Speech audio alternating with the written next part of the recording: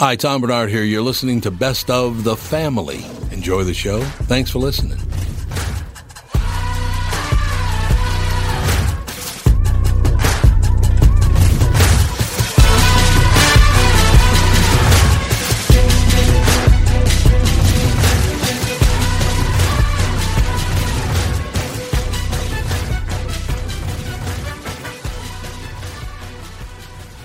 Michael Bryant, Bradshaw and Bryant, what's the latest? Well, basically, we're trying to represent people who have been hurt, then talk to them before they talk to an adjuster. One of the key points is to make sure you know what your rights are before you start talking to the insurance company, and they start asking you questions or they try to settle your case early and cheap. Well, what's interesting to me is, a lot of people have fear of attorneys. It makes them very uncomfortable. They get nervous about it. What should I do? I've known Michael for years and years now, and I would highly recommend you. So that should be good enough for everybody, because I don't endorse people who are dirtbags. Well, I appreciate that. But I guess the key is people think I'll charge them if I talk to them. Right. So a lot of people call me up. It's like, how much is this going to cost if you call me back? Like, you want me to call you back? How much will that cost? I don't charge people. The only way I get paid is if we recover, if we get money from the other side. And there's a lot of people I talk to that I never get paid for that are just part of giving them advice to make sure they know what they can do and what their rights are. And your record's terrific as well, we should point out. Well, it works. It's been good. It's been good, ladies and gentlemen. It's been good. And how do they contact you? And either through our website, which is minnesotapersonalinjury.com, minnesotapersonalinjury.com, or at 800-770-7008. Michael Bryant, Bradshaw and Bryant. Recently, the four Walzer dealerships in Burnsville, Walzer Subaru, Walzer Honda, Walzer Nissan, and Walzer Mazda, encountered a hailstorm. Adjusters flew in from around the U.S. to handle a claim on what will be over 2,500 new and used cars. They've drastically reduced the pricing on these vehicles, and there are some wonderful bargains available. But here's the deal. I normally hate the hurry these won't last style of marketing, but in this case, it is true. It's not like they'll go into the back lot at night with hammers and make more. I also usually tell people to check them out online, but in the case of slightly damaged cars, you really do have to see them for yourselves. Stop out to Walzer Mazda, Nissan, Honda, and Subaru just south of the Burnsville Mall on Buck Hill Road. If you really want to, you can tell them Tom sent you, but that sounds kind of dumb.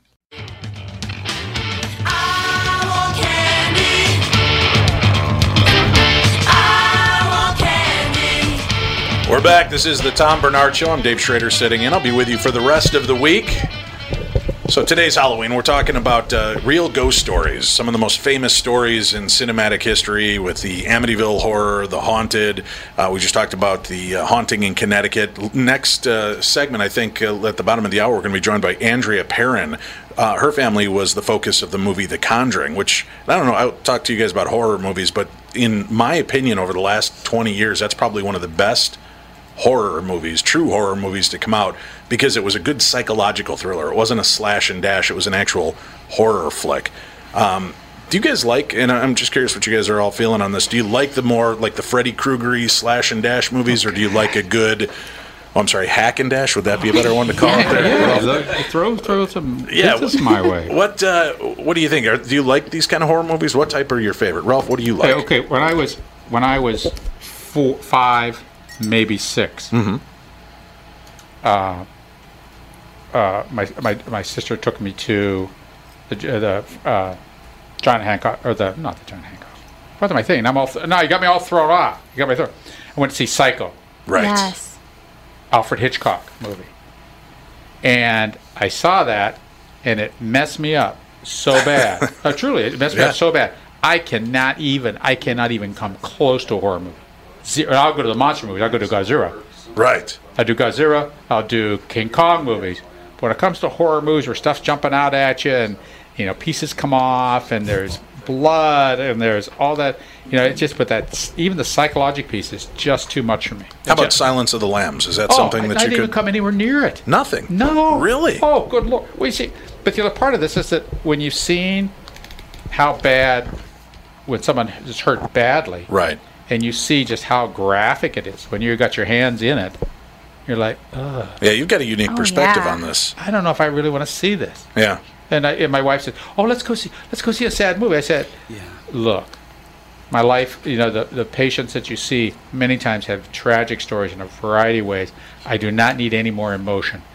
I don't need more emotion, so I can't go to it because I have too much. It's too close to felt life. So I'm not the big horror movie fan. Andy, I know your dad and your sister and mom seem to like horror movies. I never really hear you step up on it. Do you like scary flicks? Not really. No? What about it? Is it just because it's so out in left field, or it just I've just doesn't never appeal? really cared that much about them. How about going into like the sci-fi genre, looking at like movies like Alien and Predators? That tends to be better. That's a better fit for you? Yeah. Now, would you look at the first Alien movie as a horror movie? Oh, Yeah. stuff jumping think out so. at you. As opposed to Yeah. sci-fi? Yeah. Right? I love the second Alien movie. Yeah, Aliens is definitely less horror because Action, they yeah. tend to start, killing the aliens, whereas in the first one, it's depicted as basically something you can't kill, so it's... Right. Yeah, it's basically no different from any other, ghost or demon or whatever. But it's even worse because it's something you can't kill that'll infect you. Yeah, right. Yeah, that's true. They do that, don't they? I think that's what was so effective about the movie The Thing. Did you ever get a chance to see that at With all? Steve McQueen. Which No, one was that the was That's the thing? Blob. I'm sorry. The Thank you. thing, the thing was the one That's with the Kurt Blob. Russell. Yeah. Where they're up in the Arctic region and they were drilling and they yeah, found yeah. that something is like moving from person to person like a host, and it's turning them into these monsters. I always confuse the Thing with Thing from the Addams Family. Oh yes, The hand. And Andy, I do that all the time. Absolutely, I can see that. that to me was a good one. I didn't understand they just released The Thing a few years ago back to the theaters, and it was a new movie, but it was actually a prequel to the John Carpenter's Thing, which I didn't get until Just you 2 see the hours end of of it. Arctic drilling. Yes, Arctic. Well, that and that this had been there before and had attacked the group before this group got in there. So Oh, yeah, I here we didn't go. understand. 2011. Yeah, why they felt the need to just tell the exact same story and then lead it. I thought, okay, this is a reboot. They're giving us an updated version, but it ties into the end of it ends with just before Kurt Russell's group arrives from the classic Thing from I think that was like 78 or 80 or Yeah, so. because I remember seeing that one. Yeah. Yeah, where the monster kills everybody. It doesn't possess everybody, though. No, it just it kind of works its way through, but it's in everybody, and it breeds this kind of like that Twilight Zone story. What is it? The Monsters on Maple Street, where everybody starts pointing the finger at each other, and they're. Oh, yeah, It's more about the psychological aspect of how would you react in these environments.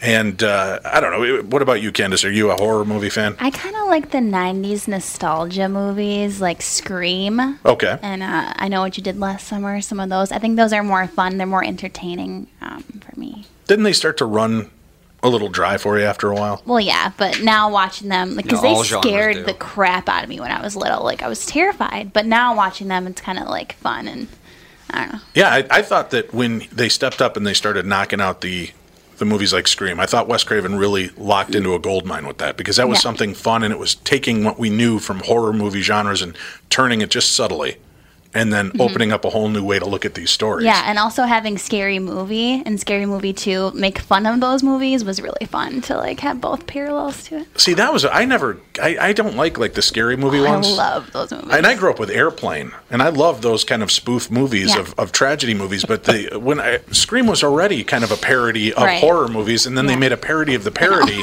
and I just felt like they were kind of, are we really that dry that we just have to knock off the horror movie that came out the year before? And, It's so good though. You got to give it another chance. no, I don't. I don't. Life's too short, Candace. I do not have to do that at all. Cass, do you like horror movies? Well, I like the psychological thrillers, like Silence of the Lambs, those kind of movies. When it comes to slasher movies, to me, it's almost like the Freddy Krueger movies were laughable for me. I didn't find them scary at all, Well, even Freddy as a Krueger's child. supposed to be relatively funny It just- because it- Yeah. he's He probably- just such a jackass about it. Yeah, Yeah. well, probably out of that type of genre of horror, I think Friday the 13th ones were the best. I love the Jason ones. Why? Because he was the strong, silent type? Why are we together? Why are we together? Yeah, what I love about when you look at Wes Craven's take on it, and a lot of people don't know this, he based that movie on reality. it was the late 70s, early 80s. Over 100 Asian men died. And Ralph, I don't know if you've heard of this. They called it at the time, I think it was like the Asian man disease. It was just killing Asian guys that would be perfectly healthy, young guys, and then they would just die in their sleep. And it wasn't just one or two. The epidemic spread to, I think it was over 120 deaths. What? Right. And over this period of time that they could never crack what was causing this to go on. So it was in the news, and if you look them up on Google, you'll find the real stories behind that idea that launched Wes Craven and Nightmare on Elm Street. I think he got the title, if I remember correctly, from the Kennedy assassination. Would that be Sods? Yep, it is. Would that the experience with the death, would that be SODS? What is SODS? Sudden arrhythmic death syndrome. No, sudden Oriental death syndrome. Or SADS. It could be SADS, too. Yes, could be. Well, SADS is the real thing. Yeah. Yeah, sudden arrhythmic death syndrome. It's 1977 among... I thought it was sudden Asian death syndrome. Well, there's that, too. You'd send your hate mail to Ralph Basham at thehackmaster.com. That's not. What's just Asians? You said they were Asian men. 1977. It was in Hmong refugees in the U.S. But then it happened again in Singapore in 1982. Right. And there was no answer to really what was causing it at the time.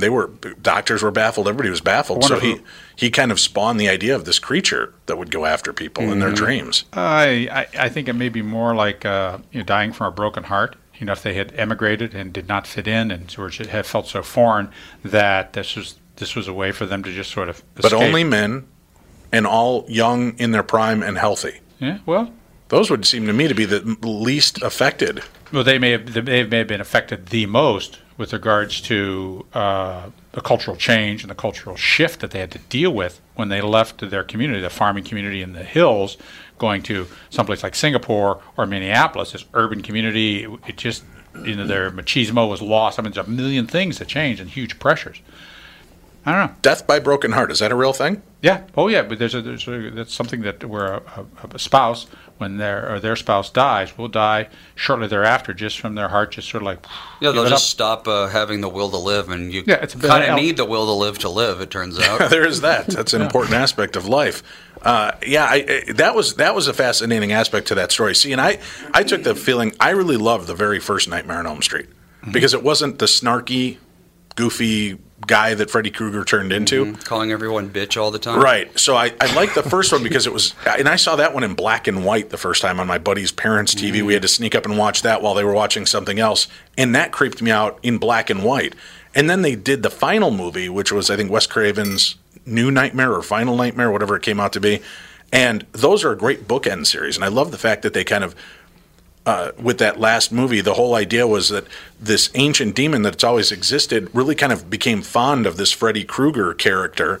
And when they stopped making the movies, it irritated this being. So it starts stalking the stars from the original Nightmare on Elm Street movie. And it's going after Wes Craven, and it's going after Heather Langenkamp, and even Robert Englund. And they're all having these dreams and visitations. And Freddy is a dark force of evil again in the movie. So I thought that was a great bookend series. The rest of them... Yeah, I was just waiting for Freddy to go to space because that seemed to be the that was the way to go. They even had Leprechaun go to space. Did you know that? Oh no. God. Well, being a sci-fi nerd myself, though, I did enjoy Jason X when they sent him to X, that was just such a clever, stupid movie, right? super weird. Well, you might like this that both of my kids, Josh and Ashley, say that the most disturbing and scary movie that they ever saw when they were children was Dune, David Lynch's Dune. Really? With Sting. Yeah. And if you look at it, it is a scary, really disturbed movie. I just thought it was horribly acted, so that's what frightened me the most. Oh, man, When you're a kid, it's different. It is. When you saw that, and they veiled the pedophilia piece with the one character, the Harkonnens, what was it, Baron Vladimir Harkonnen? Was that it? He was a pedophile. And they veiled it, and it was a disturbing thing. It was really bizarre. I saw that movie once when it came out, and I never saw it again. I just couldn't get into it. I couldn't understand why people were so... It's like Blade Runner to me. And I know I might be sacrilegious by saying that. Everybody loves the original Blade Runner. I just don't get it. Why am I here? Show me your tattoo, Ralph. Come on, let's go. Let's show your ink. Come on, let's get your ink out. Have you got the Daryl Hannah tattoo on your splashback? Oh, God, no. You've got Decker back there? Sean Young. Oh, Sean Young. You I see. forgot she was in that movie. Oh, see? Yeah. See, look how quickly we forget. That's all right, though. Yeah, I'm comfortable with that. Sean Young, boy, she was such a looker. I mean, sorry, Lindsay, but man, she was practical. Back before she was Sean Old. Yeah. Did you're a sci-fi guy, Andy. Did you see the original Blade Runner? I actually did 2 years ago for the first time. Which version, the original or the director's cut, which was the one even more that laborious? didn't have that cheesy, horrible narrator. That's the director's cut. Okay, I did not see that one because I heard that was he's literally just narrating the entire thing just constantly, and it's like it did not age well. No, the original actually aged better, but it was kind of like I couldn't tell what was going on half the time because it was either too dark or just stuff seemed to happen for no real reason. But other than that, it was. I think it would have been better if it was, I had seen it in the theaters before I was born. And the sets were it was all new technology. It's like Star Wars. Right. You don't watch the original Star Wars for the CGI because it looks horrible now. But, yeah, it does. But back then, it was so impressive that... Bleeding edge. Yeah. I remember seeing it.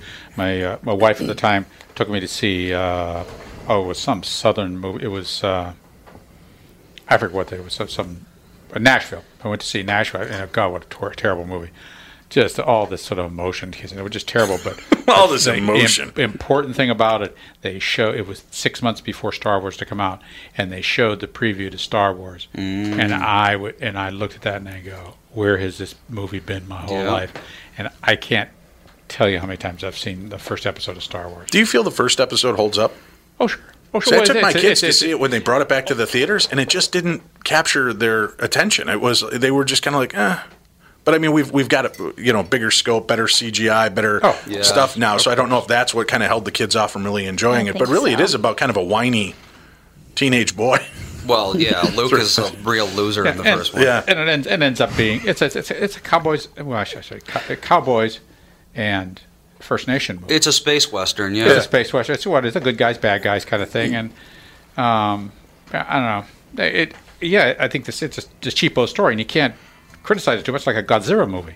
You can't. Yeah, got to accept it on the face value of it just being King Kong movie. Right. It's there's nothing to it. When we come back, let's talk about the popularity of series like The Walking Dead. What do you guys think of that, and why is it still so popular? We'll talk about that and more when we return to the Tom Bernard Show.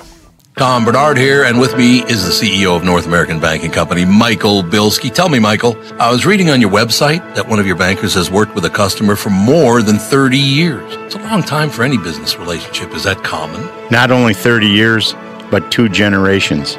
Our great client, Northland Fastening Systems. 30 years is definitely not common for a lot of bankers, but Brad has developed a relationship with that trusted customer that has allowed them to show steady growth every year they've been together. Building the relationship of trust is what we do best. It allows us to make quick deals that benefit them and all of our business customers. The cool thing is that it gives us a chance to be more than your banker, hopefully a partner, and maybe even a friend. I have never liked you, by the way.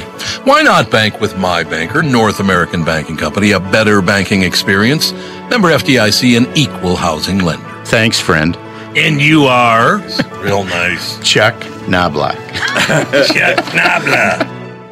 Tom Bernard here for Whiting Clinic LASIK and Cataract. There's no better time than now to ditch your contacts and pitch your glasses. Whiting Clinic is the place I trusted to do this for me, and it's not just me. There's a reason Whiting Clinic is the #1 LASIK practice in the United States. Dr. Whiting's unsurpassed experience, the most advanced Contura laser technology, and lifetime coverage are all backed by Whiting Clinic's best price guarantee. Being the experts they are, they wanted to make sure you have the very best for your eyes, just like I did. Call now for Whiting Clinic's $500 off LASIK savings. If you're like me, not a big fan of glasses and contact lenses, then it's time you found out if you're a candidate for LASIK.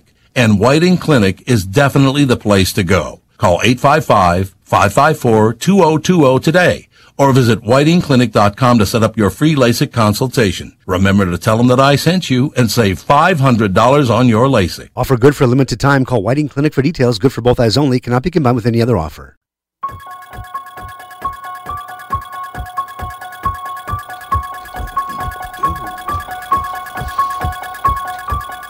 Some Halloween. Now you're talking.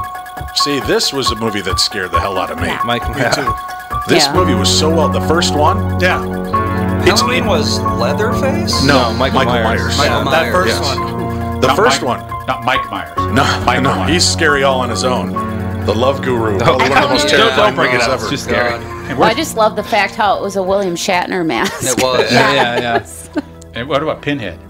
Yes, From Hellraiser? Hellraiser. I should get him on the phone. We're buddies. Hellraiser, I didn't really care for. That I watched started the first half and I was like, nothing's happening. That started the kind of gore porn. Yes, it sure did. That was the first of the gore porn horror movies, I think. I mean, you were getting hacked and dashed in all the, Friday the 13th, Halloween. But it was and, mostly off camera and obviously exaggerated. They had Right. like these squibs that, exploded blood everywhere, and it was supposed to be unrealistic. Right, but the Hellraiser series kind of amped it up to a whole new level. Yep. Hey, I'm curious what they're going to do with this. There's a new Halloween movie coming out. And, and it's Halloween Danny H3O? No, Danny McBride's behind it, along with another producer, and they're trying to tell us that basically every movie after Halloween 2 did not exist now. That's a retcon. So it's kind of taking over, and Laurie Strode, Jamie Lee Curtis, is back in her original role, who they killed off 3 movies ago in the original series. So she's in it?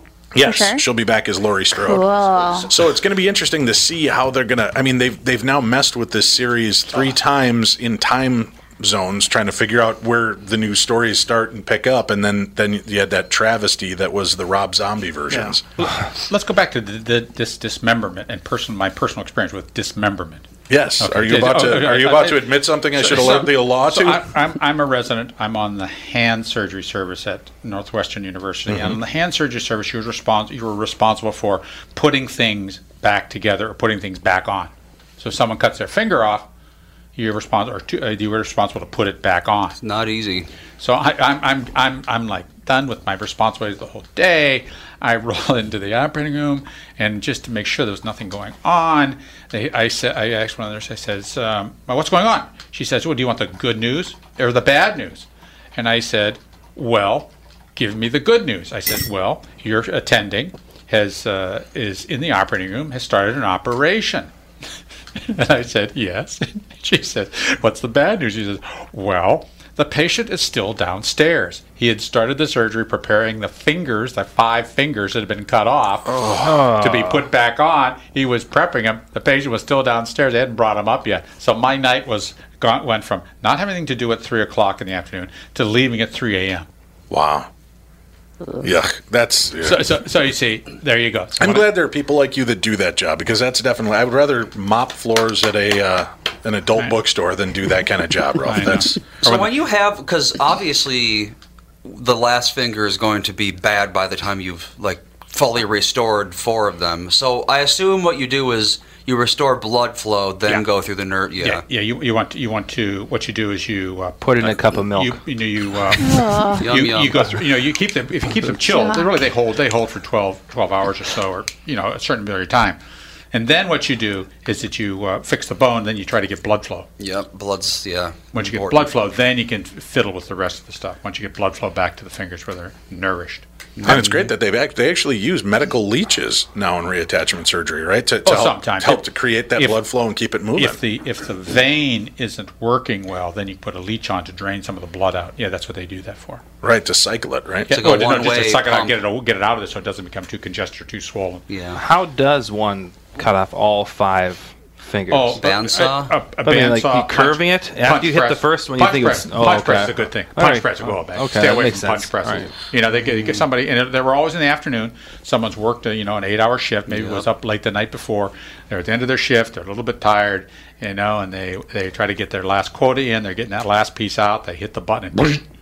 And it's that fast. And see, honey, now you know I'm not a handyman. It's not because I'm lazy. It's simply because I just don't want to lose fingers and digits. And that's why I don't use power tools. I don't want to get the dingo out. unless it's in the morning, not in the afternoon when you're done. That's not what you do. Well, talking about reattachment and that kind of weird stuff, talking about the zombie genre, the Walking Dead is this phenom that just doesn't seem to go away. Meh. Right. Meh. Well, as a gamer, I got sick of zombies, 15 years ago. What, after Resident Evil the first? Or oh, no, they added it into every first-person shooter, any game. Every game, mode. yeah, seriously, every AAA game that's come out in the past 20 years has had a zombie in it. How many zombies in a virtual experience have you killed, do you think? Oh. I can't even. Well, eventually, I just stopped buying the games. I was like, it's the same thing. Did you start challenging yourself and just try to run around them without killing them? That's actually what people do. Yeah, is when they play Resident Evil 1, they don't kill any of them because it's a waste of time. Because it's they're just going to shuffle. Are you one of those right to afterlifers, Andy? Well, technically, I suppose. I do when I play a game, if there is the option to not just kill everything in your path, which more games are doing, obviously. I try to do that for one, it's more difficult, so it's more interesting. And then for two, it's you never know when a game's going to be at the end, oh, we found a cure, but, well, you killed them all, so I guess they're not going to be being cured after all. See, what's driven me crazy as a fan of the Walking Dead series, and I'll continue watching it. It's an adult soap opera, is what it is. It's a creepier soap opera because you care more. You're more interested in the interactions between the humans than you are about the zombies. As a matter of fact, I think watching the zombies has become more of kind of the backstory for the entire show, and watching the true inhumanity that we show one another in these dark moments. What irritates me is we're now 5, 6, 7 years into the zombie apocalypse, and they're still fat people. Yeah. And I'm not against fat people. I happen to be a fat people. But I'm just saying, how do you survive in the zombie apocalypse and still be fat 6 years in? Food? Right. That's the guy you got to start following home at night, right? Yeah, he's got something. He's got something going. But then, how... Oh, my God. It drives me crazy. How do you... Most of this show takes place in wooded areas. How does anyone get surprised 6 years into the zombie apocalypse? How do you not hear the... or crunching of leaves? How are people getting surprised and bitten by slow-moving, roaming zombies in the woods? How do you not hear them coming up? It's not like these guys are walking around with earbuds in and they're distracted. They're getting bit left and right. So to me, that's ridiculous. And then, Ralph, do you watch any of the zombie programs at all? No, not at all. It's just like the movies, like the games. I can't even start these because it would be so... I just couldn't even start them. What drives me crazy is there will be 5, 6 zombies that will knock you to the ground, and they will just grab your stomach and split you open like a ripe melon. And these are dead bodies that are already falling apart, and they've got the strength to tear you apart. That's because zombies have super strength. Obviously.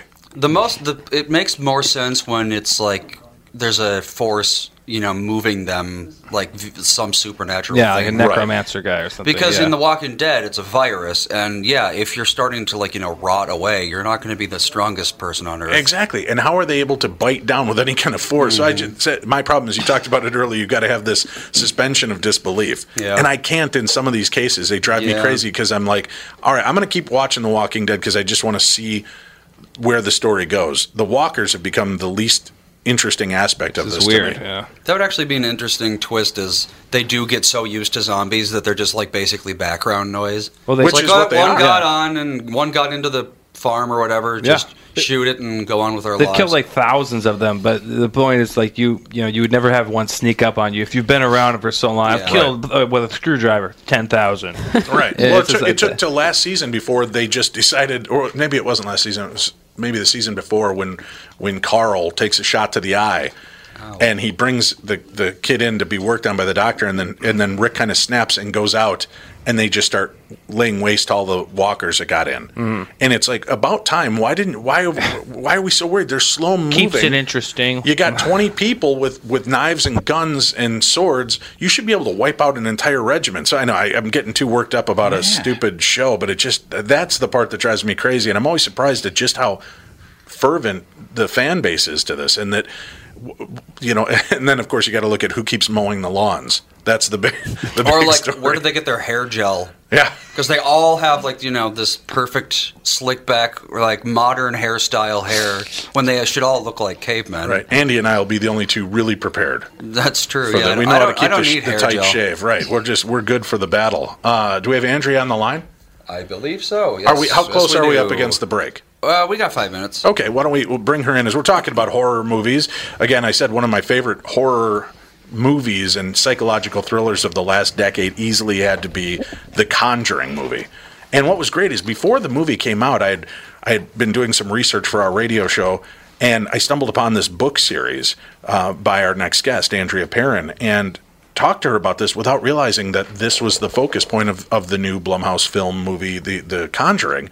And what a fascinating lady. I've had great experience hanging out with her for the last 5-6 years here, and she's here to share a little bit of her insights and her real story with us. Andrea, thank you for joining us tonight.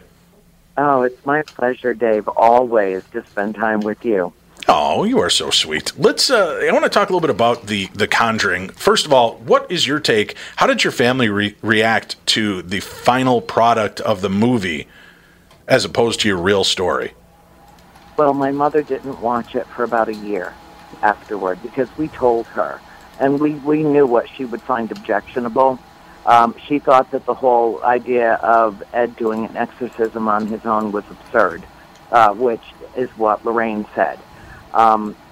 So, she kind of let that go she just dismissed that.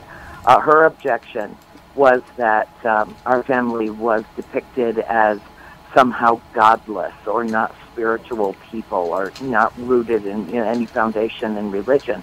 And that's not true. It was the opposite. We were as Catholic as the Warrens were. So she thought that was a misrepresentation of our family, and she had a few other issues. And she thought that how they dressed Lily Taylor was just awful. I give her that. She still has a great sense of style. But she also had to acknowledge that there were things that were inexplicable, that were added into The Conjuring that no one having to do with that movie could have known about, including choosing the one wallpaper pattern out of more than 25,000 they had at their disposal, and they chose the one that we had inside the house when we first moved there. That's just reason enough to go buy a lottery ticket. Yeah. And the white cat over the mantel board in Shanley Caswell's bedroom, who played me in the movie. Nobody associated with that film knew that I was in possession of a duplication of that. I don't know if it was paint by number or what it was, or if it was just a mass-produced thing, but I still have it hanging in my man cave to this very day, and it was given to me when we lived at the farm by my mother's best friend. Ralph, I'm curious. Let me ask Ralph here real quickly. Ralph, I know you're not a big believer in the supernatural. Not a big believer. Right. You're not a believer at all. Correct. Thank you so much. Thank you. You've heard now from 3 other guests that have dealt with haunted houses. Andrea's on. I'm just curious, as not a believer, if you started to have some of this activity take place in your house, right? As a non-believer, what would your role of action be? Would you just said you don't like horror movies, you don't like the scary stuff because it's too much, to deal with. What would you do if this was your situation? I would probably I'd just dismiss it as something in my imagination, or I would just dismiss it. I would just be dismissive of it and just forget about it. Hallucinations from Drugs. a gas leak. Yeah. So you just keep putting it up. And see, I think that's an important part, because what a lot of people think is, why didn't you get the hell out of these houses? Why wouldn't you leave them? But a lot of the fathers in these stories that we've talked about were very strong men who, this is my house, and you guys are overreacting, and they're just willing to kind of dismiss it and walk away.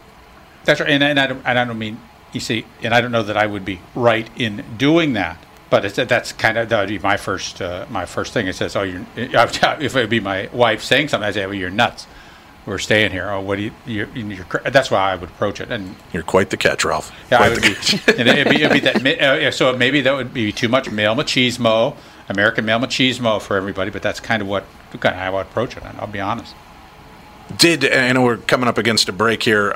We'll talk with Andrea Perron about the real story behind the Conjuring case. And I want to know, when we come back, what was it like for her father? Did he dismiss this readily? Was he willing to accept the supernatural in their home? And if so, how long did that take? They seem to have things begin from the minute they moved in until the minute they moved out of that home. And if you believe some stories, the haunting has continued. Other versions, not so much, but the family still has experiences. We'll talk about that and more when we return. I'm Dave Schrader, filling in for Tom Bernard on The Tom Bernard Show. What are the things you want to avoid when it comes time to sell your home? Hey, it's Tom with my realtor, Chris Lindahl. If you're like most people, it's things like open houses, staging, decluttering, repairs, maintenance, and all the people coming through your house. Hey, Tom, the Guaranteed Offer program from Chris Lindahl Real Estate was created for people like you so that you can avoid the things that you don't like doing when it comes time to sell your home.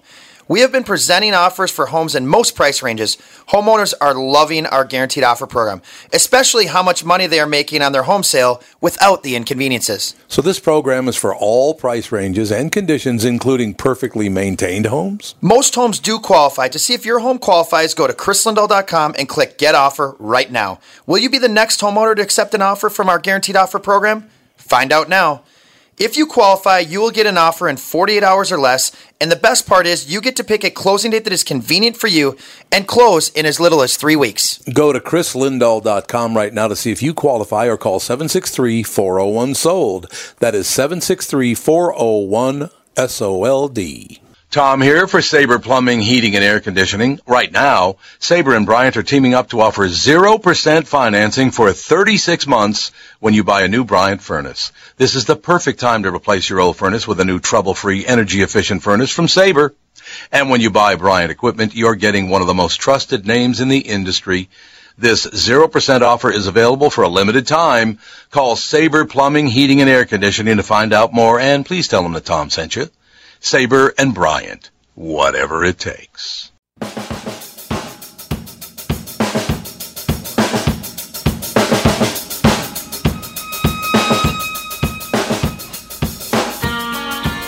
Happy Halloween, everybody. Thank you for joining us on the Tom Bernard Show. Today we're taking a look at real paranormal stories from the survivors of some of the most famous paranormal movies. Amityville Horror, we talked with Christopher Lutz. We talked with Karen Smurl from The Haunted, the Smurl Ghost Story. We also talked with Carmen Reed, who was the focal point of the movie The Haunting in Connecticut. And joining us now for the remainder of the show, Andrea Perron, the daughter from The Conjuring. Did your dad see and was he open to the paranormal when you guys first moved in, or was he also dismissive of what everybody else claimed was going on? No, he was beyond dismissive. He was belligerent about it, because even though things were happening right, in his face, he was still just treating my mother and his 5 daughters as if we were a pack of hysterical females. Now, you've met my father, right?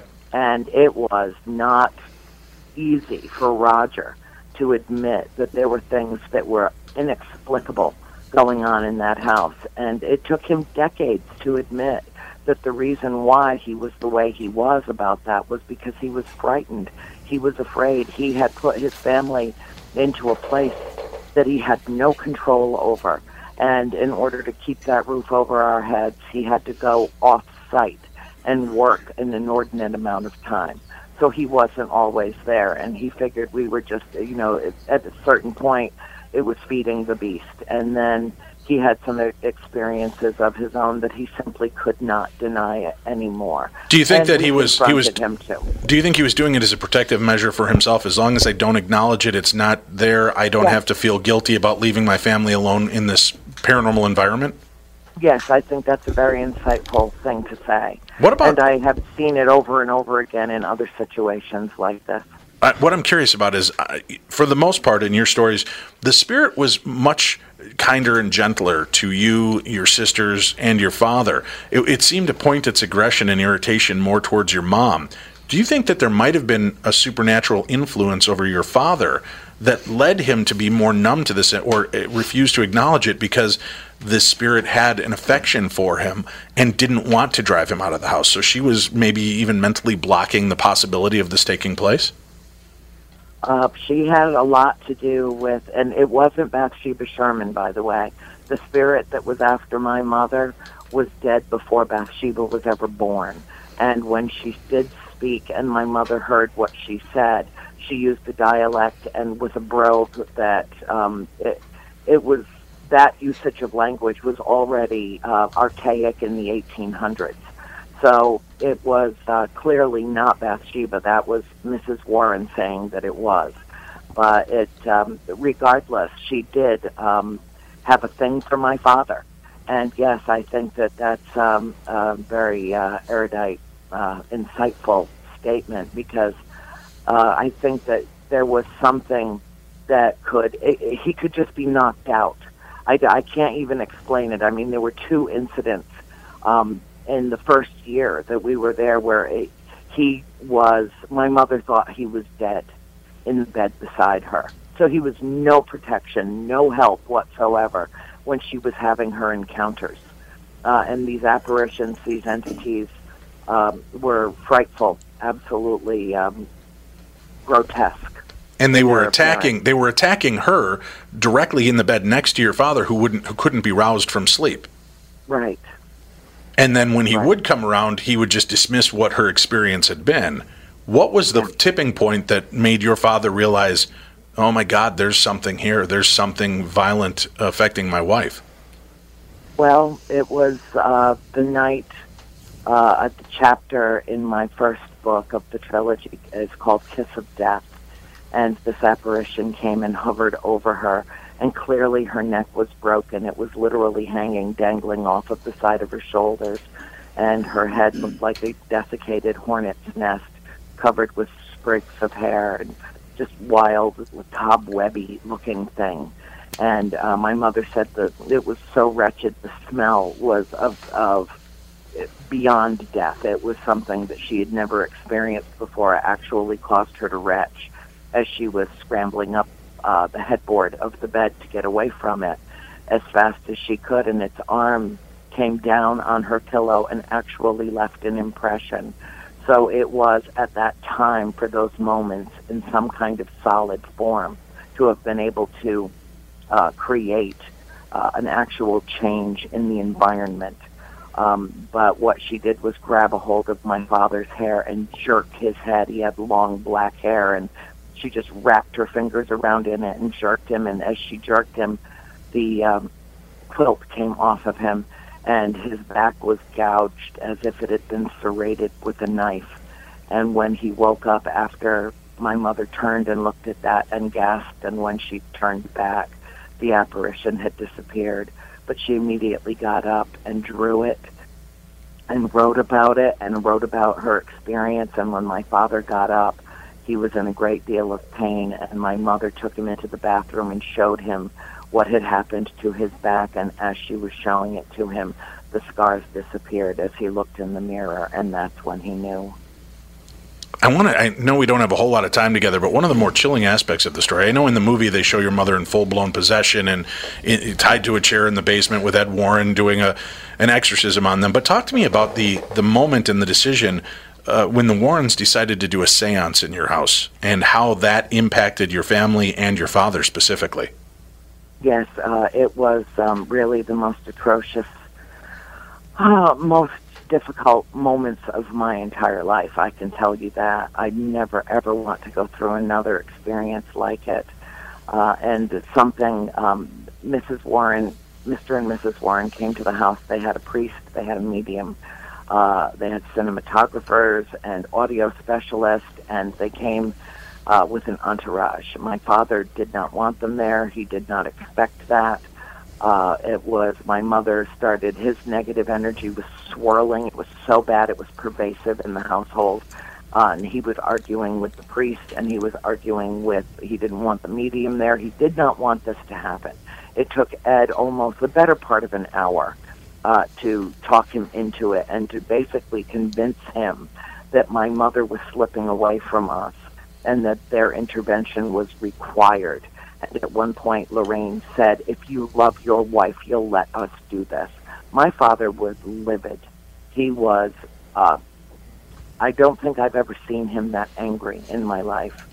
We were dismissed out of the room. 4 of the 5 of us were home of the children. Nancy was the only one away from the house. No children should have been allowed in that house that night if they intended to do this. My mother went into what I can only describe as a catatonic state, and something entered her as the as the medium conjured the spirits and committed what I consider to be spiritual malpractice by throwing open wide the doors to the netherworld and virtually inviting everyone in so that she could determine the culprit that was haunting our house. And my mother took a slam. And maybe she was the weakest link that night. Maybe she was the one most emotionally vulnerable. But whatever it was came into her, and for a few moments spoke in a language that does not exist on this planet. It lifted the table and then slammed it back down on the floor.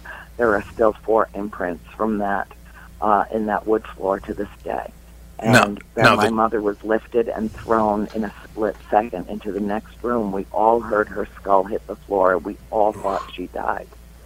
It was awful, Dave.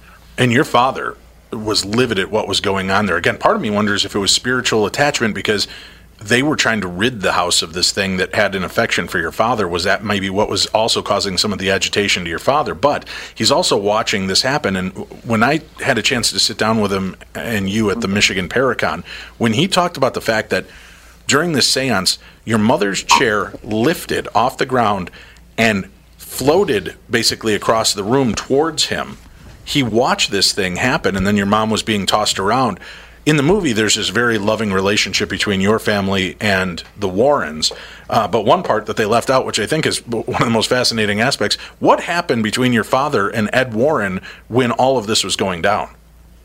Well, first my mother was floating, and then in a split second, David, I mean, faster than you can blink your eye, she went from being in the middle of one room into the middle of the other. And I've just never seen anything move at light speed like that. I mean, it was like a matrix altered dimension. I don't know what it was. I still don't know what it was. But my father tried to get up and go to my mother, and Ed grabbed his arm and tried to stop him, and my father turned around and cold-cocked the man and took him right to the floor and broke his nose, and then started screaming for everyone to get out of the house, to get out of the house. And when the cinematographers were told to go downstairs and quickly gather their equipment, Lorraine Warren told them to go gather their things, and when they came back up, they were sobbing. And all of their cameras, all their state-of-the-art equipment was in thousands of pieces all over the cellar.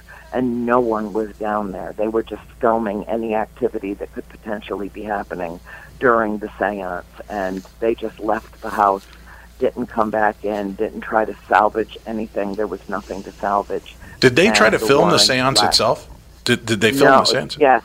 Well, they tried to, but actually not actually filming it. I do not remember seeing anybody with a shoulder-held camera during that. I did see someone walking around the room with cameras, but my attention was fixated on my mother because her body was just wrapping up into a ball, and she was screaming, and this horrible noise came out of her that was not her voice. And I mean, her body just warped to the extent that you would expect to hear her bones breaking. And that's where all my attention was. I know that I did see the priest over in the corner, and he was literally quaking. He was trembling. And the medium, Mary Pastorella, she passed out on the table. And then, of course, when my mother went flying, Lorraine went running to her, and that's when all hell broke loose in our house. And that does not necessarily reflect well on the decisions that the Warrens made on our behalf. And so that's why it was not included in the film as it was. It was reworked to make them look as though they had stepped in and solved all of our problems. But how scary was it to be there and witness this, Andrea? And you've got the clergy shaking in his shoes. You've got the medium whose job it was to kind of be this go-between. She's passed out, and your mom is laying splayed out on the floor. Ed Warren's now got a busted nose. This had to just be complete anarchy in the house. And how did that make you guys feel that the people that were supposed to be in power were quickly reduced to rubble? It was traumatizing. It was. And I'm not overstating that. That's not hyperbole.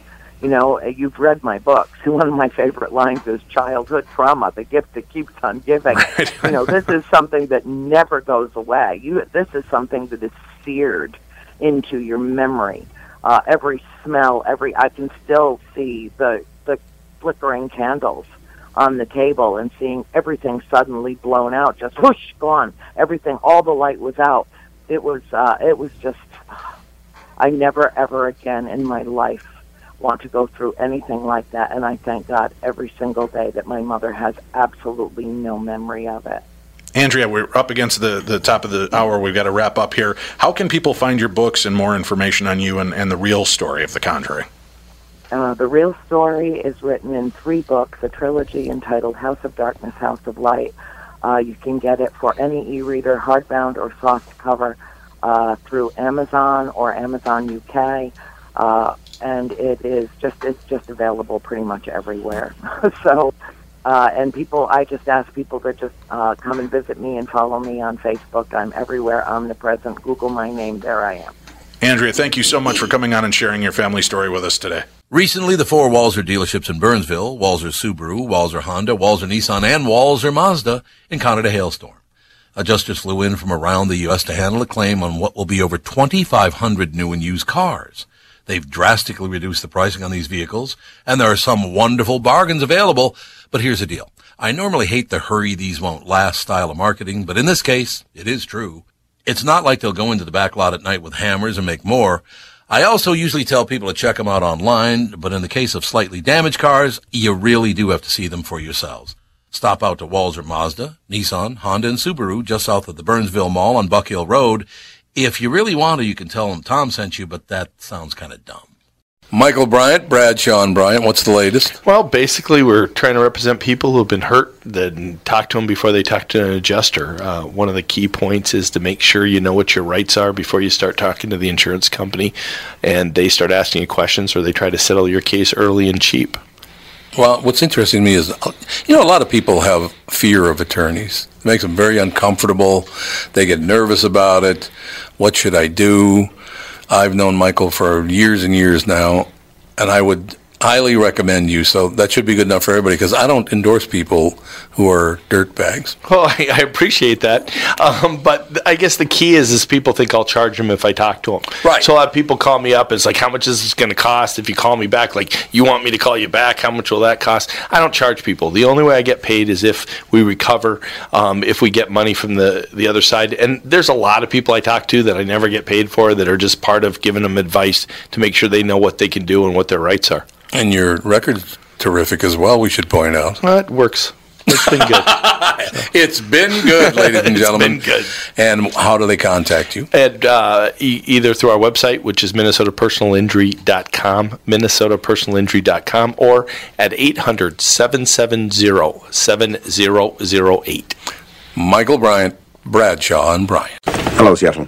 The people who know me best will not be surprised by what I'm about to tell you. I am not a man who betrays his principles. I am not a man who misleads his listeners, and I am not a man who will shrink from a fight. Today I find myself in a fight over the content of my show. But rather than truckle to the forces of commercialism, I've decided to take a stand on principle, even if it means... I'm not on the air, am I? No. You put on the best of Crane. How much did I get out? Well, let's see.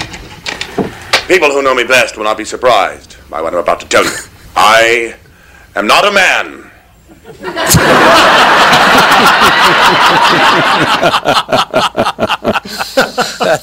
I am not a man. I think that's wonderful. Mike Zone on the phone with us. How you doing, Mike? Good. How you guys doing? Everything is wonderful. Darkness Dave is with us. Dr. Basham, Mike Molina, Andy. We're all gathered around. Now, do you and Dave know one another? I do, actually. Dave and I have known each other for a couple of years now. Actually, I used to do a lot of, well, I still do, a bunch of conventions, some paranormal, some, Comic-Con type things. And Dave, of course, is really big in the paranormal world. And, we crossed paths years ago and known him ever since. Right, and he had a fantastic series on the Science Channel with Oddities, which I know, Tom, you were telling me you loved that show and never missed an episode. I loved Oddities. That's 100% true. Thank you very much. I loved the show Oddities. There's no question. And the guy, So unusual. Who was that guy? That's Edgar Oliver. He's Edgar Oliver. There you go. And that's him, by the way. That's not a put on. That's not a character. That's not a thing he does. That is him 100%. He actually just recently did a commercial with Tom Brady for Beauty Rest mattresses. It's national. I remember he was a butler. Yeah, he's in a hotel, and Tom Brady walks in the hotel, and he's like, Mr. Brady, we've been expecting you, and the whole thing, and yeah, he's on that. Also, if you go to YouTube and type in Edgar Oliver, there's a lot on him. A lot of spoken word, a lot of pieces he's done, interviews. He's been around for quite a while, and like I said, that's him 100%. God, it's so he would come into your shop and find something that would just fascinate him, and he would get. I mean, he wouldn't go over the top. I guess it's who he was. It just. Yeah, that's the thing. I never People thought. Oh, go ahead. I was just going to say, I never once thought that he was just overplaying his hand. I just thought, no, that's real. 100%. He's like the nicest guy. I've known him for it's got to be at least 15 plus years now, and he's originally from Savannah, Georgia. He's living in New York City since probably the 70s, and he's done spoken word stuff and all his other work he's done, and some commercial work. And when the producers of the show, they were asked about our different customers, and I said, we have this one guy. He's amazing. He's Edgar Oliver. I said he's a playwright. He's an artist, I guess. He does a whole bunch of stuff. I said, but when he's in here, we got to film with this guy because he's amazing. And they're like, oh yeah, right. And then when they saw him, they're like, holy cow! People are smitten with Edgar. He's probably the most asked about person. Him and Laura, the model mortician, are the two most asked about people from the TV show Oddities. I got to be honest with you, I never missed your show once I discovered it. And I just happened upon it one night, and I don't know how many years ago that was, but once I started watching it, because you would go to people's houses and look at the things they had, and they'd bring them into your shop, and you were always very honest with them about. I just loved it. I loved the show. Yep. That's the whole thing about the show. When they came to us about doing a show, with the producers who put it together, I asked them, I said, what kind of show are you guys talking about? And they said, well, what do you mean? And I said, look, I don't want drama. I don't want fighting, name-calling, throwing things, blowing crap up. I said, that's not us. I said, if you want to do it legit, we'll do a show with you guys. If you want to do nonsense, thank you, but no thank you. And they were like, no, this is for the Science Channel, and they want the science behind it. So even though it's the odd things you sell, we want to know why it has two heads, or why does it like this, or how did this become deformed, or, so it was interesting. We did 74 episodes total. It ran over, I think, about 6 seasons, or cycles, as they call them. And insanely popular. Apparently it's in at least 6 languages that I know of, shown worldwide on this. Yeah, it's, of course, English, but Spanish, French, Brazilian Portuguese, Russian, and Chinese, Mandarin Chinese. It is. Which is crazy because we don't get residuals on that stuff. All our residual is they show it in these countries. People come to New York City. They come to my store. Hopefully, buy something. That's my residual for the show. That's not a bad advertisement. Hopefully, they do buy them. Yeah, it's not a bad advertisement exactly. I couldn't buy you can't buy advertisement like that. For the exposure, because it did really well and incredibly popular. We were top rated on the network. We were supposed to film another season a while ago, but unfortunately had a major change of personnel at the network. The president of the network left, and that basically killed it. The new person they brought in basically mothballed the network. They laid off about half the staff, and they stopped all productions. Although there are rumors that they might be interested in starting something up again. I've been hearing a little talk here, a little rumor there, nothing definitive, but we'll see what happens. That would be amazing. If they came to me and asked me, I'm ready to go. Yeah, it was a great experience, and that'd be wonderful to get back on again. I would think this would be a perfect thing for Amazon, Netflix, something like that, because you could add a little bit more adult kind of content, or even oddity-er content than you have already. And we were a little limited because being that it was on the Science Channel, we had to have some kind of science behind the item. There's some weird stuff out there, I'm trying to remember offhand, that they're like, oh, that's an amazing item, but where's the science? It's just kind of a weird thing. So, with another network, another outlet for it, it probably could get even weirder, and certain things that maybe weren't a perfect fit for the Science Channel. It just seemed to me, what I really liked about it was that it seemed to me to be the kind of show where people who just did not fit in anywhere else always fit in at your store. Oh, thank you. We actually heard from a lot of people about that. I mean, some people wear their weirdo on the outside, and some people wear their weirdo on the inside. It's very true. And a lot of people said that they can relate to us, to me and my business partner Evan on the show, and to us, we're people. They can relate to us, and then us relating to these odd, quote unquote, odd people, these unusual, eclectic, interesting, wonderful people. It's sort of like a gateway, and we made it okay to come out of the weirdo closet. It's funny. We heard from many people, and still do, that they said, I've always liked this stuff. I've always felt like I was the black sheep of my family or my town or whatever, and now I started a show. And thank God there's people out there just like me. And there's quite a few of them, too. I mean, we're with a lot more of the unusual and interesting people than the normals. It's pretty interesting out there. Well, can I ask Mike? If I could ask one thing real quick, Tom, it's just the fact that, you go to Minnesota and you go to antique villages here where there's antique store after antique store and collectible store, but they all seem to carry the same thing. What got you into going with more of the bizarre and odd items? Well, I've always been interested in the oddball stuff. I started collecting actually cameras and photography and stuff like that. And then I started buying stuff to sell to offset my collecting. The more money I had, the more stuff I could collect. But then I started finding things like old sideshow photos, and old circus photos, and old medical photos, and kind of the oddball stuff. And it kind of grew out of that. And it's just stuff that I find interesting. I mean, like I said, there's a lot of grandma antiques out there. And, a lot of doilies and plates and silverware and stuff that's, no offense, it's kind of boring stuff.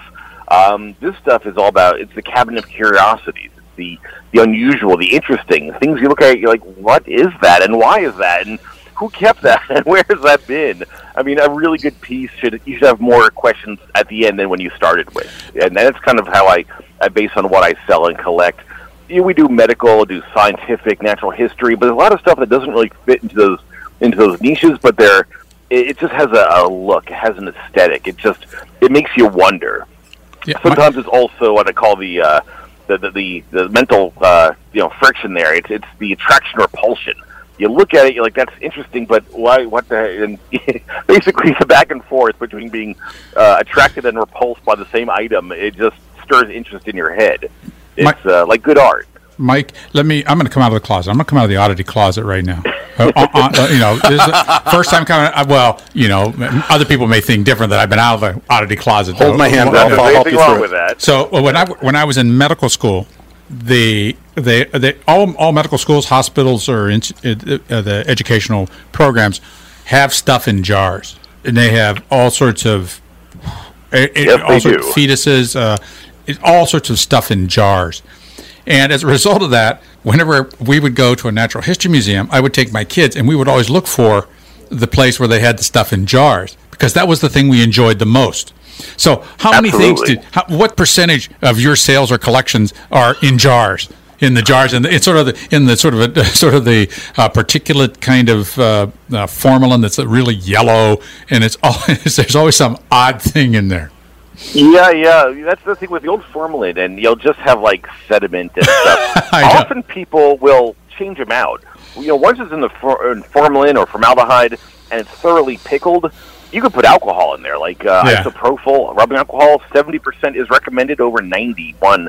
The 91, believe it or not, could actually dry out the specimen. There's still some fluid in there, and even though it's in liquid, it could actually pull moisture out of the specimen, so that 70% isopropyl. And the nice thing is it's nice and clear. And again, once that thing is pickled, it's good to go. You don't have to worry about it. I used to have a lot more stuff in jars. I've had a few mishaps with jars. Of course, you have to be careful with Mike. You have to be careful with jars. Oh yes, you do. I had these monkey heads that I bought, a literal barrel of monkey heads. Oh, there's some monkeys in there too, but it was like one of those like big like plastic barrels of monkey heads. It was amazing. I came from a breeder down south. I don't know why they kept the heads. Who knows? Anyway, I had this, I can't want to sell the whole barrel, so I put them in jars. And had numerous experiences where, actually one of them was a lovely paranormal convention out in York, Pennsylvania, which they don't do anymore. But I had my whole cart loaded up. I had a whole bunch of the monkey heads and jars and boxes in the box, and I'm rolling my cart across the floor of the convention room, and I hit a bump, and everything goes flying. And then, of course, I hear a smash. And a puddle of monkey head juice is like seeping out of the box. So then you're dealing with glass shards and monkey head rolling all over the place. Yeah. Luckily, someone actually bought it. They said, "Hey, I said, well, it's a lot less expensive now. I mean, the monkey head is still fine, but you're gonna need a new jar." And the dude just ran out to local Walmart or Target, bought a mason jar and some alcohol, and he got a discounted monkey head from that. I also had a full body, almost the same experience, but in the middle of a major street in Philadelphia, leaving a tattoo convention. Again, all the stuff in the cart hits a bump, everything goes flying, and this was a full monkey in a really big jar.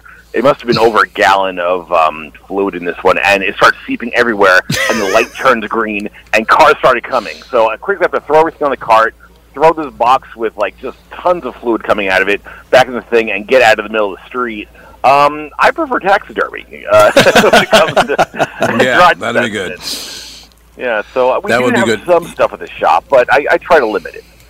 I'll tell you what, if people have never heard of Obscura Antiques and Oddities in New York, if you've never heard of the TV show Oddities, I guarantee you, because a lot of people tune through Discovery Channel, Discovery Science, I guarantee you've seen Edgar in his promo where he goes, "Is that a straight jacket?" Yeah, that's right. See, Andy just... For years, people would come to my shop and just say that. And actually, I don't have a straight jacket in there for this reason at the moment. I mean, I get them now and then, but whenever I have one, it's guaranteed Edgar invitation time. And what's cool is if you follow Mike on Facebook, he does videos usually once every couple of weeks where he'll show you all the new finds he's gotten from hitting trade shows and antique swap meets and all that stuff, so you can kind of keep an eye on what's going on, and you can contact him afterwards if you're interested in getting any of the items. Oh, absolutely. Yeah, I've been doing that. I was doing that on a weekly basis, but it all depends. I was a week out of town for the last week, but yeah, that's to show off the things from flea markets and auctions and estate sales, and it's those have been pretty good. And actually got to sell a bunch of stuff from those. And then I stopped doing it because I got kind of busy with a couple of things, and next thing you know, everyone's like, "Hey, where are the videos?" So they're back. I'll be doing those hopefully on a weekly or every other week basis. And thanks for mentioning those. It's kind of a neat thing. We got to get the show back on television. It's phenomenal. Is it in repeats anywhere? Yes and no. It's on YouTube, Amazon. Yeah, Amazon, you can buy the episodes. YouTube, believe it or not, has a lot of the episodes and clips on it. Just go to YouTube and type in Oddities. A lot of it there. ScienceChannel.com or Science.com, I think, is their website.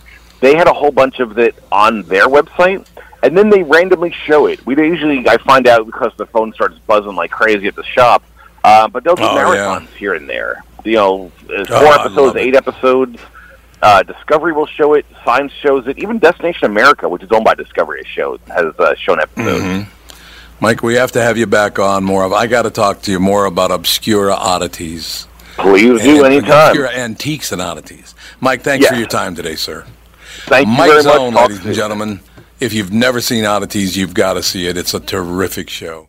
Tom Bernard here, and with me is the CEO of North American Banking Company, Michael Bilski. Tell me, Michael, I was reading on your website that one of your bankers has worked with a customer for more than 30 years. It's a long time for any business relationship. Is that common? Not only 30 years, but 2 generations.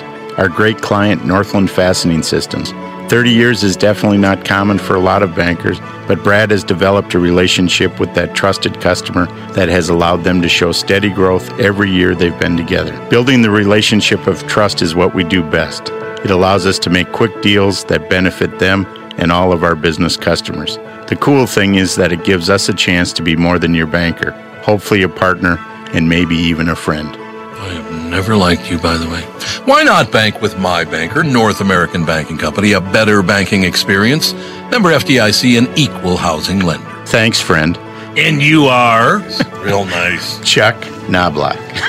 Chuck Knobloch. Tom Bernard here for Whiting Clinic LASIK and Cataract. There's no better time than now to ditch your contacts and pitch your glasses. Whiting Clinic is the place I trusted to do this for me, and it's not just me. There's a reason Whiting Clinic is the #1 LASIK practice in the United States. Dr. Whiting's unsurpassed experience, the most advanced Contura laser technology, and lifetime coverage are all backed by Whiting Clinic's best price guarantee. Being the experts they are, they wanted to make sure you have the very best for your eyes, just like I did. Call now for Whiting Clinic's $500 off LASIK savings. If you're like me, not a big fan of glasses and contact lenses, then it's time you found out if you're a candidate for LASIK. And Whiting Clinic is definitely the place to go. Call 855-554-2020 today or visit whitingclinic.com to set up your free LASIK consultation. Remember to tell them that I sent you and save $500 on your LASIK. Offer good for a limited time. Call Whiting Clinic for details. Good for both eyes only. Cannot be combined with any other offer.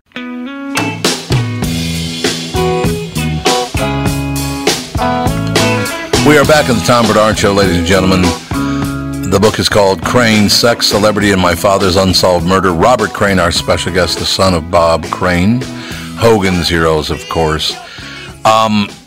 It's interesting reading your bio, Robert, and I do want to get back to the story at hand. But a lot of trauma and tragedy in your life, whether it be your father or John Candy or people that you really thought a great deal of. You've had some pretty rough waters to swim throughout your life, haven't you? Yeah. There have been some curves in the road, as they say, but just keep going. You know, you have to make choices all the time. All of us come to the forks in the road, and you know, you got to keep going along on the right fork, and the one where you try not to repeat mistakes over and over and over. So that's what I've followed. But yeah, everybody has deaths in their family and friends, and that, you know, the older I'm getting, of course, there's more and more. But just keep going, keep laughing. I mentioned my stepdad Chuck earlier. He just turned 90. God bless him, and he's been on this whole sordid road with me now for the past 40 years regarding my dad's case. You know, it's amazing. One of my favorite uncles, as a matter of fact, was murdered. He was thrown off a building when I was 13 years old. Oh, gosh. And I remember going through that whole deal, and the thing that bothered me the most about it, Robert, to tell you the truth, my uncle's name was Augie. He was a really good guy, and he got mixed up with the wrong crowd, as they say. Yeah. I think he pissed off the wrong person. And he was a big guy. He was about 6'3", probably about 220 pounds, something like that. He had a driver, this young woman who was his driver, but he never had a job, so I could never figure out what that was all about. So all of a sudden he turns up, and I'll never forget his funeral. We're at his funeral, and I don't go to funerals because of this. I don't like funerals because there's my uncle dead in the casket, and one of my relatives leaned over and kissed him on the lips. Ooh. And I went, okay, that's going to do it for me. Yeah. So yeah, murder's different though. You know, having people die in your life and in your family, that's a different feeling. The murder part that feels like I understand, Robert, how that does feel. It wasn't my father, it was my uncle, but still murder is a whole different way to lose somebody. It is. It's shocking. And, of course, I'm sure like your family, my family was ill-prepared for this.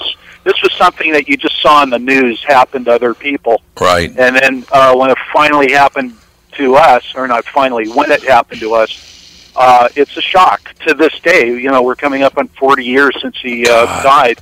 And my family doesn't talk about it. I don't have a talkative family where we all sit down in a circle and hold hands or anything. Okay. So that's why I wrote a book.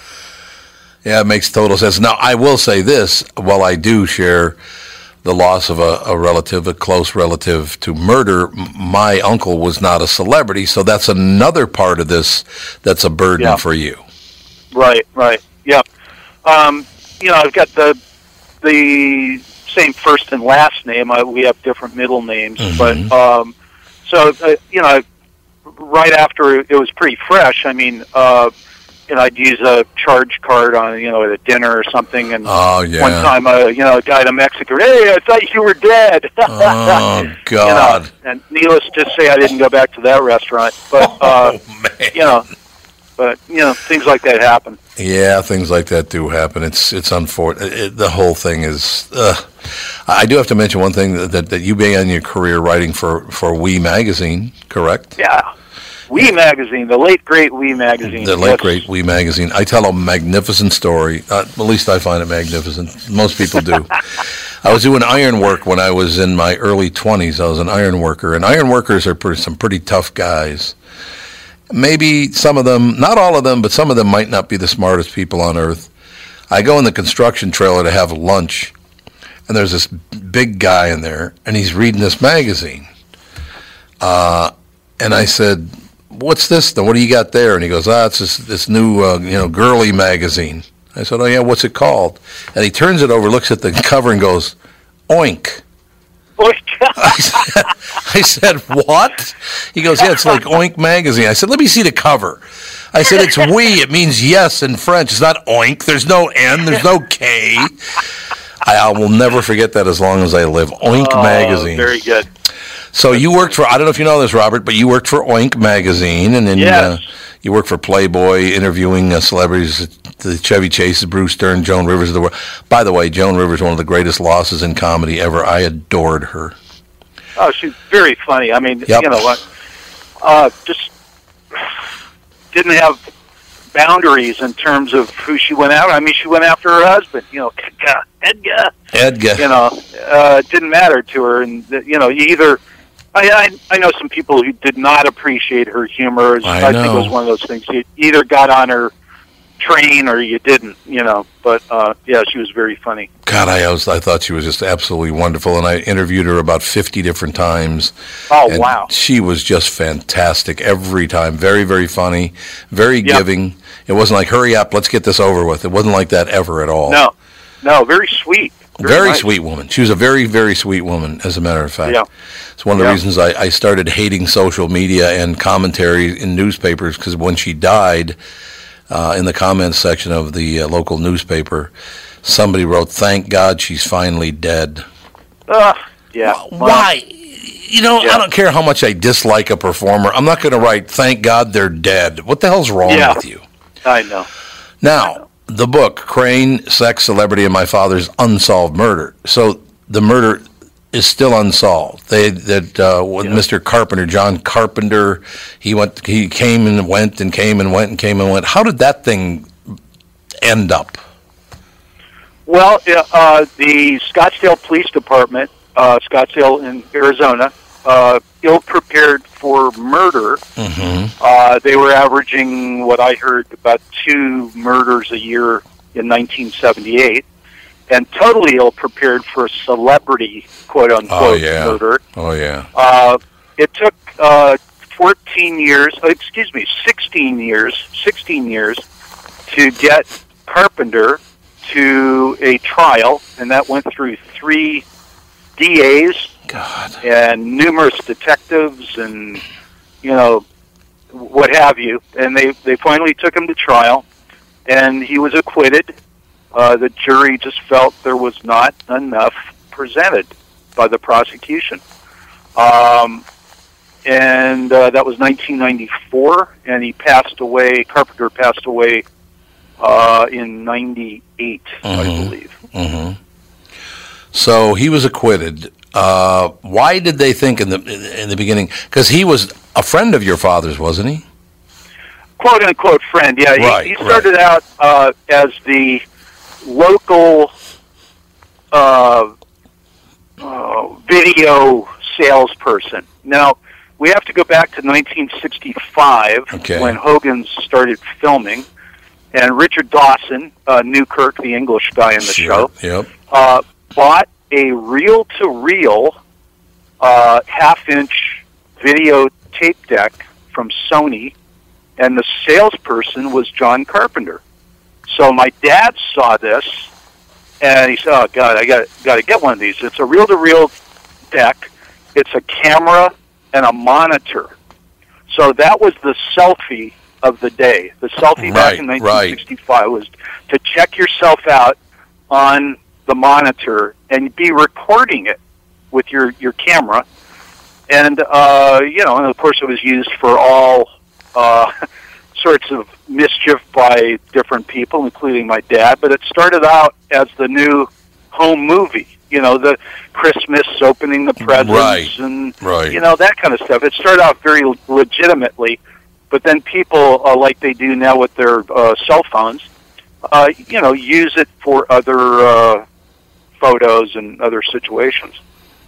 They do use it for other situations. Yeah. As a fan of Hogan's Heroes, I thought that show was phenomenal. I love the fact that the guys playing the Nazis, particularly Colonel Klink, I believe Colonel Klink, the actor, was Jewish, and he just loved playing Colonel Klink as a moron.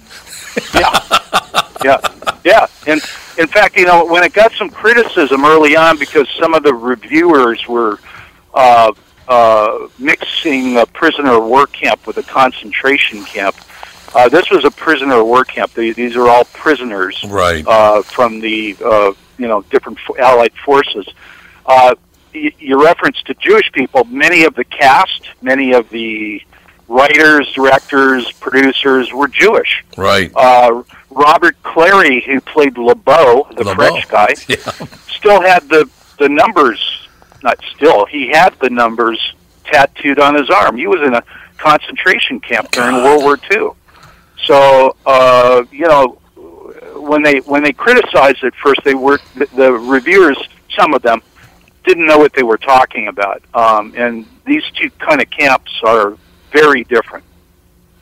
Oh, yeah, no question about that. So this great show, lasted 6 seasons, I believe, correct?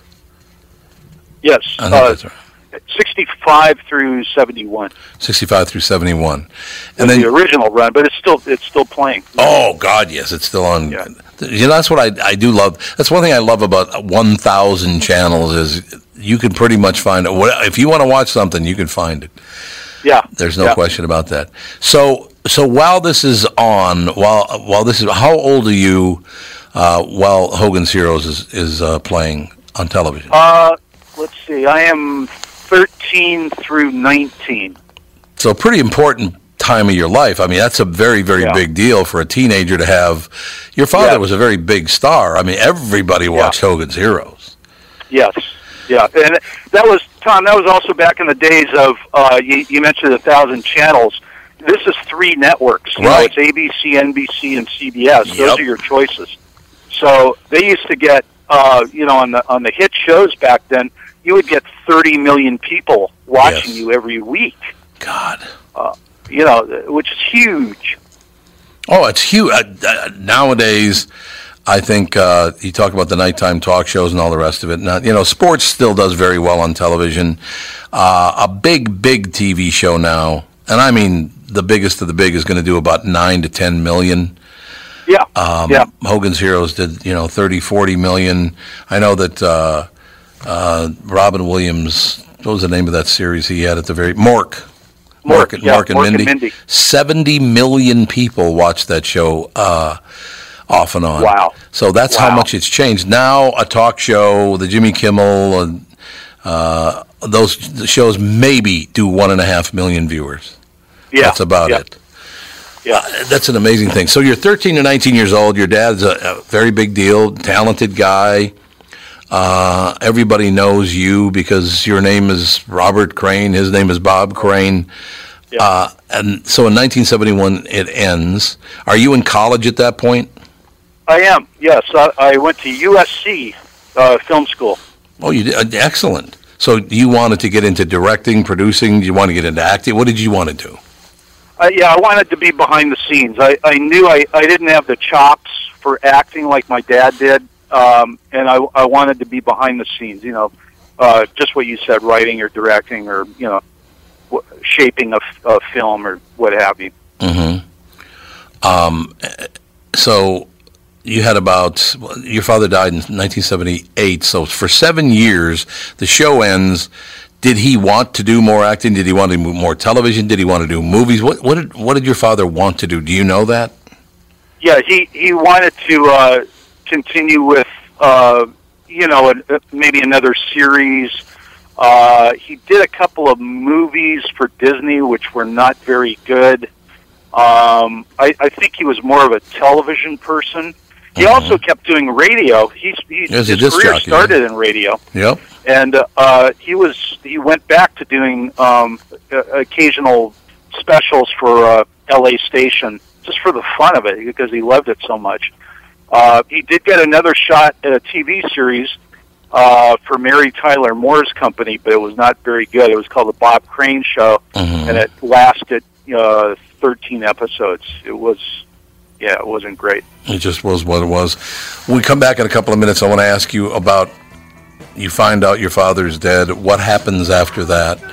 Be right back. More with Robert Crane and Tom Bernard Show. Tom here for Sabre Plumbing, Heating, and Air Conditioning. Right now, Sabre and Bryant are teaming up to offer 0% financing for 36 months when you buy a new Bryant furnace. This is the perfect time to replace your old furnace with a new trouble-free, energy-efficient furnace from Sabre.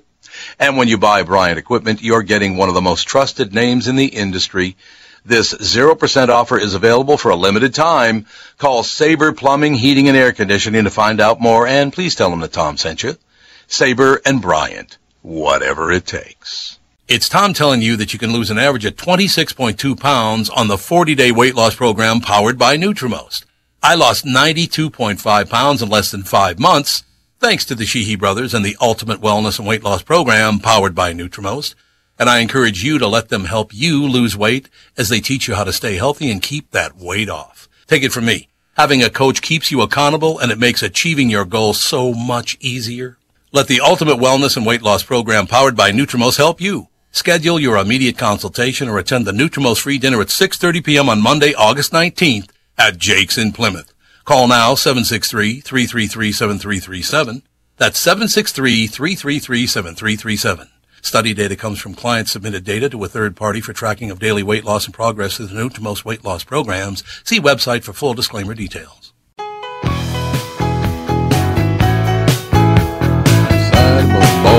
they all said. Robert Crane, our special guest on the Tom Bernard Show. Robert, I was just thinking during the break there that, when the story came out that your father had been filming, videotaping his and photographing his sexual escapades, that somebody went, oh my God, oh, that's so horrible. And shortly after that, not very long after that, it became the thing to do. And now, of course, if you don't have a sex tape up on the internet, then I guess you're kind of a loser. How did things change so much? Because people were shocked that he would. Oh my God, he videotaped his sexual escapades. I mean, what was he thinking? Yeah, well, I think a couple of things. Number one, he was Colonel Hogan. He was the all-American guy. Yep. That's true. Supposed to be apple pie and all that. Secondly, and I think most importantly, he loved still photography, he loved video tape, he loved film, whatever. And we made home movies as kids with him. I was a teenager for the FBI and had sound and special effects. And he just loved that. Where he went wrong was he started to videotape women that he was with. Mm-hmm. It was consensual sex from everything I've heard. There was no drugs, no coercion, no any of that. Right. They wanted to be there because it was a treat they thought, to be with Colonel Hogan. He's on the road somewhere, and he loved women, and he probably shouldn't have been married. He was married twice. Mm-hmm. But the problem was these videos that he made were private. They were for his use and the woman that he was with. They were not supposed to be shown. What went wrong was that after he passed away, his second wife, Patty, who he was in the middle of divorcing, took all this stuff, and when the internet exploded, put them out on the internet. Thank you very much. Thank you very much. Thank you, Patty. Sounds like you get along with Patty really well, it sounds like. I did initially in their marriage, just because you're supportive of your dad and all that, and then she basically had no room for anybody from his first family, which was my family, and everybody kind of fell to the wayside. And she is also no longer with us. She passed away in 2007. But I always thought, I asked the DA's office in the Scottsdale Police Department to investigate her. I mean, she was the person who gained anything by his death. They were in the middle of divorce proceedings, and she got, a nice house in Westwood by UCLA. She got some life insurance policies. It was not a multi-million-dollar fortune, but it was very comfortable for its day in 1978. Right. And she got it all. Nobody else got a dime. Right, exactly. So now you find out, and you're 19... Well, let's see. Now, how old were you? So you were 27 when your father died? 27, yeah. Yeah, you're 27. So you find out, and then you find out that she, that these videotapes are out there. And what is your opinion? Why was he killed? Do you have any idea who killed him? You said at first you thought maybe Patty was involved, and who knows, maybe she was. Is there any clear understanding of what happened? Well, the means and opportunity, as they say on these the police procedural shows, which my wife and I watch all the time, fell to John Carpenter. He was in Scottsdale at the time of my dad's death.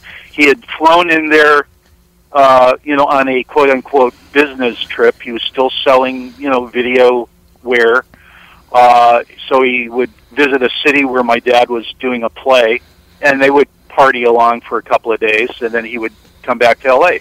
So he was there. My dad was 2 weeks short of 50, which was back in 78 was a big deal, 50 years old. Now I guess, 70 is the new 50 or something like that. But he was making changes in his life. He was getting divorced. He was buying a house in L.A., and he told me that John Carpenter had become a burden, to be blunt, a pain in the ass, in my dad's words. Right. He wanted to a hanger-on. It was just, he was tired of it.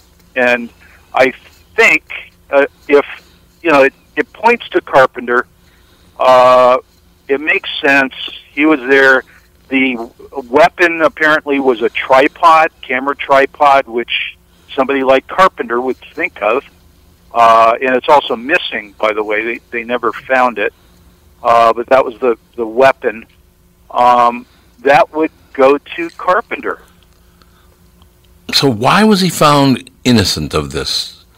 Or not guilty, I guess is a better way to put it. I guess 16 years later, after the fact, the prosecution did the best they could with what they had. Again, this was pre-DNA testing. Right. And the Scottsdale Police Department had bungled many aspects of the case, including evidence procuring and keeping track of. Things were lost. Photos were lost. Evidence was lost. It was bad. It was Andy and Barney Fife, and that's what was handed to the prosecution team. And they tried. They did the best they could. I took the stand one day to basically tell the jury what I just told you about Carpenter and the changes in my dad's life. And I looked at the jury. They wouldn't even look at me. I mean, I thought, this is a loser, a complete loser. They're not buying anything that the prosecution is selling them. They're almost kind of bored by this. All the talk of sex tapes and all that. Yeah, right, right. It's not going well. And there 3 weeks later, or it might have been 6 weeks. I'm off, but yeah, they acquitted him. They just didn't have enough beyond a reasonable doubt. It kind of amazed me watching that whole thing go on, and when your father died, and it seemed to me the media went out of their way to try to paint your father as a bad guy for some reason. Why do you think that happened? Well, again, I think it was a feeling of a betrayal, by Colonel Hogan. How could our trusted Colonel Hogan do this to us? Fool us like this. He's really not Colonel Hogan. Well, basically, he was Colonel Hogan. I mean, that was the role he was born to play. He was a great dad in terms of he would be like Hogan. Okay, this is what we're doing today. Making the plans. Okay, kids, we're making this movie. We're gonna. Or we're playing baseball today. We're going to the park. We're going to a Dodger game. And it was fun. He was just a fun-loving guy. As I said earlier, probably should not have been married, though. Yeah, it does happen. But a great dad. Fun. Yeah, I do remember seeing that whole thing. Do you think... How odd that is, because your father's a very handsome guy, very charming guy. He's playing a role. He's doing his job. I got to believe, compared to the sexual problems that Hollywood's having today with men doing whatever they feel like doing, your father looked like a hero. Yeah. From everything I've heard about him, it was he loved women. He had an appreciation of women. Right. Not, beyond objectivity, he actually had conversations with women. He worked with women, but he liked to engage in sex with women, and sometimes record it. And so yeah, compared to some of the people we've read about today, there was no drugs, there was no coercion. He didn't have to pay off people. It didn't happen, from what I know. So, Robert, for you now, all these years later, it's 40 years later, are you doing what you want to do? Have you achieved what you want to achieve? Are there things you'd still like to do? Well, I've been writing. You alluded to some of the magazines earlier. Yes. I've been writing for magazines. I've written some other books as well. And I love writing. I love being behind the scenes. I don't like being in front of a camera per se, like my dad did. So yes, in terms of writing and writing with some other people, it's been fun, and I've really enjoyed it, and I do enjoy it. I think it's a wonderful thing. I appreciate all your time today, because thanks, Don. I'm in a situation where when the show hit the air, I was 13 years old. So I tune in and I'm watching the show. I think this show is absolutely hilarious because of, Sergeant Schultz and Colonel Klink and the way these guys just took advantage of these moron Nazis. It was a wonderful idea. And I think Gilbert Gottfried did the best job of all. Talking about, have you ever heard Gilbert Gottfried do the bit on pitching Hogan's Heroes? No. Oh, God, no. Gilbert Gottfried does this wonderful thing. He goes, I've got an idea for a TV show. We'll get Robert Crane. We'll get Bob Crane. We'll get a bunch of other people. It's going to take place during World War II. It's going to be a Nazi concentration camp. It's a comedy. Hey, that's a pretty good Gottfried. That's okay, but that line, it's a comedy. Yes, a Nazi concentration camp comedy. Yeah. Just think about it. You know the original pitch, Tom. Albert Ruddy and Bernie Fine, the creators of the show, their original pitch was to ABC, and it took place at a federal prison. Oh, so it wasn't going to be a concentration camp. No. So that's loads of laughs. That is interesting. They got turned down on that, and then with the memory of Stalag 17, the movie from the 50s, and The Great Escape and Von Ryan's Express with Frank Sinatra, they tweaked it and they borrowed a little bit here and there, and came up with The Heroes. They filmed the pilot in black and white, and it was the last pilot to be filmed that season and the first one to sell for CBS. And then they said, well, we got to, make it around a person. Who else can it be but Hogan? Mm-hmm. So they called it Hogan's Heroes. Magnificent. I love the show. I found it very, very funny. Your father was a charming guy. I'm sorry for your loss after all these years. 40 years later, it's still, look, I'm not his son, but I still miss Hogan's Heroes, Yeah. It's just how I feel. It made me very happy as a young teenage kid, and I'm sorry for your loss, and I appreciate all your time. Fantastic of you to spend all this time with us today. Oh, thanks, Tom. Continued success, and I'm sorry for your loss, too, that you talked about. Thank you very much, Robert. Robert Crane. Okay. Thank you, sir. Bye. Now, have you ever seen the show, Melina? Yeah. Andy, have you seen it? I have not, actually. You've never seen I'm familiar with it, though. Yeah, you're familiar with it. You've never seen the show, though? No, I don't think so. It's actually very, very funny. I mean, it takes place in a Nazi concentration camp, and it's a comedy. I mean, it is pretty interesting.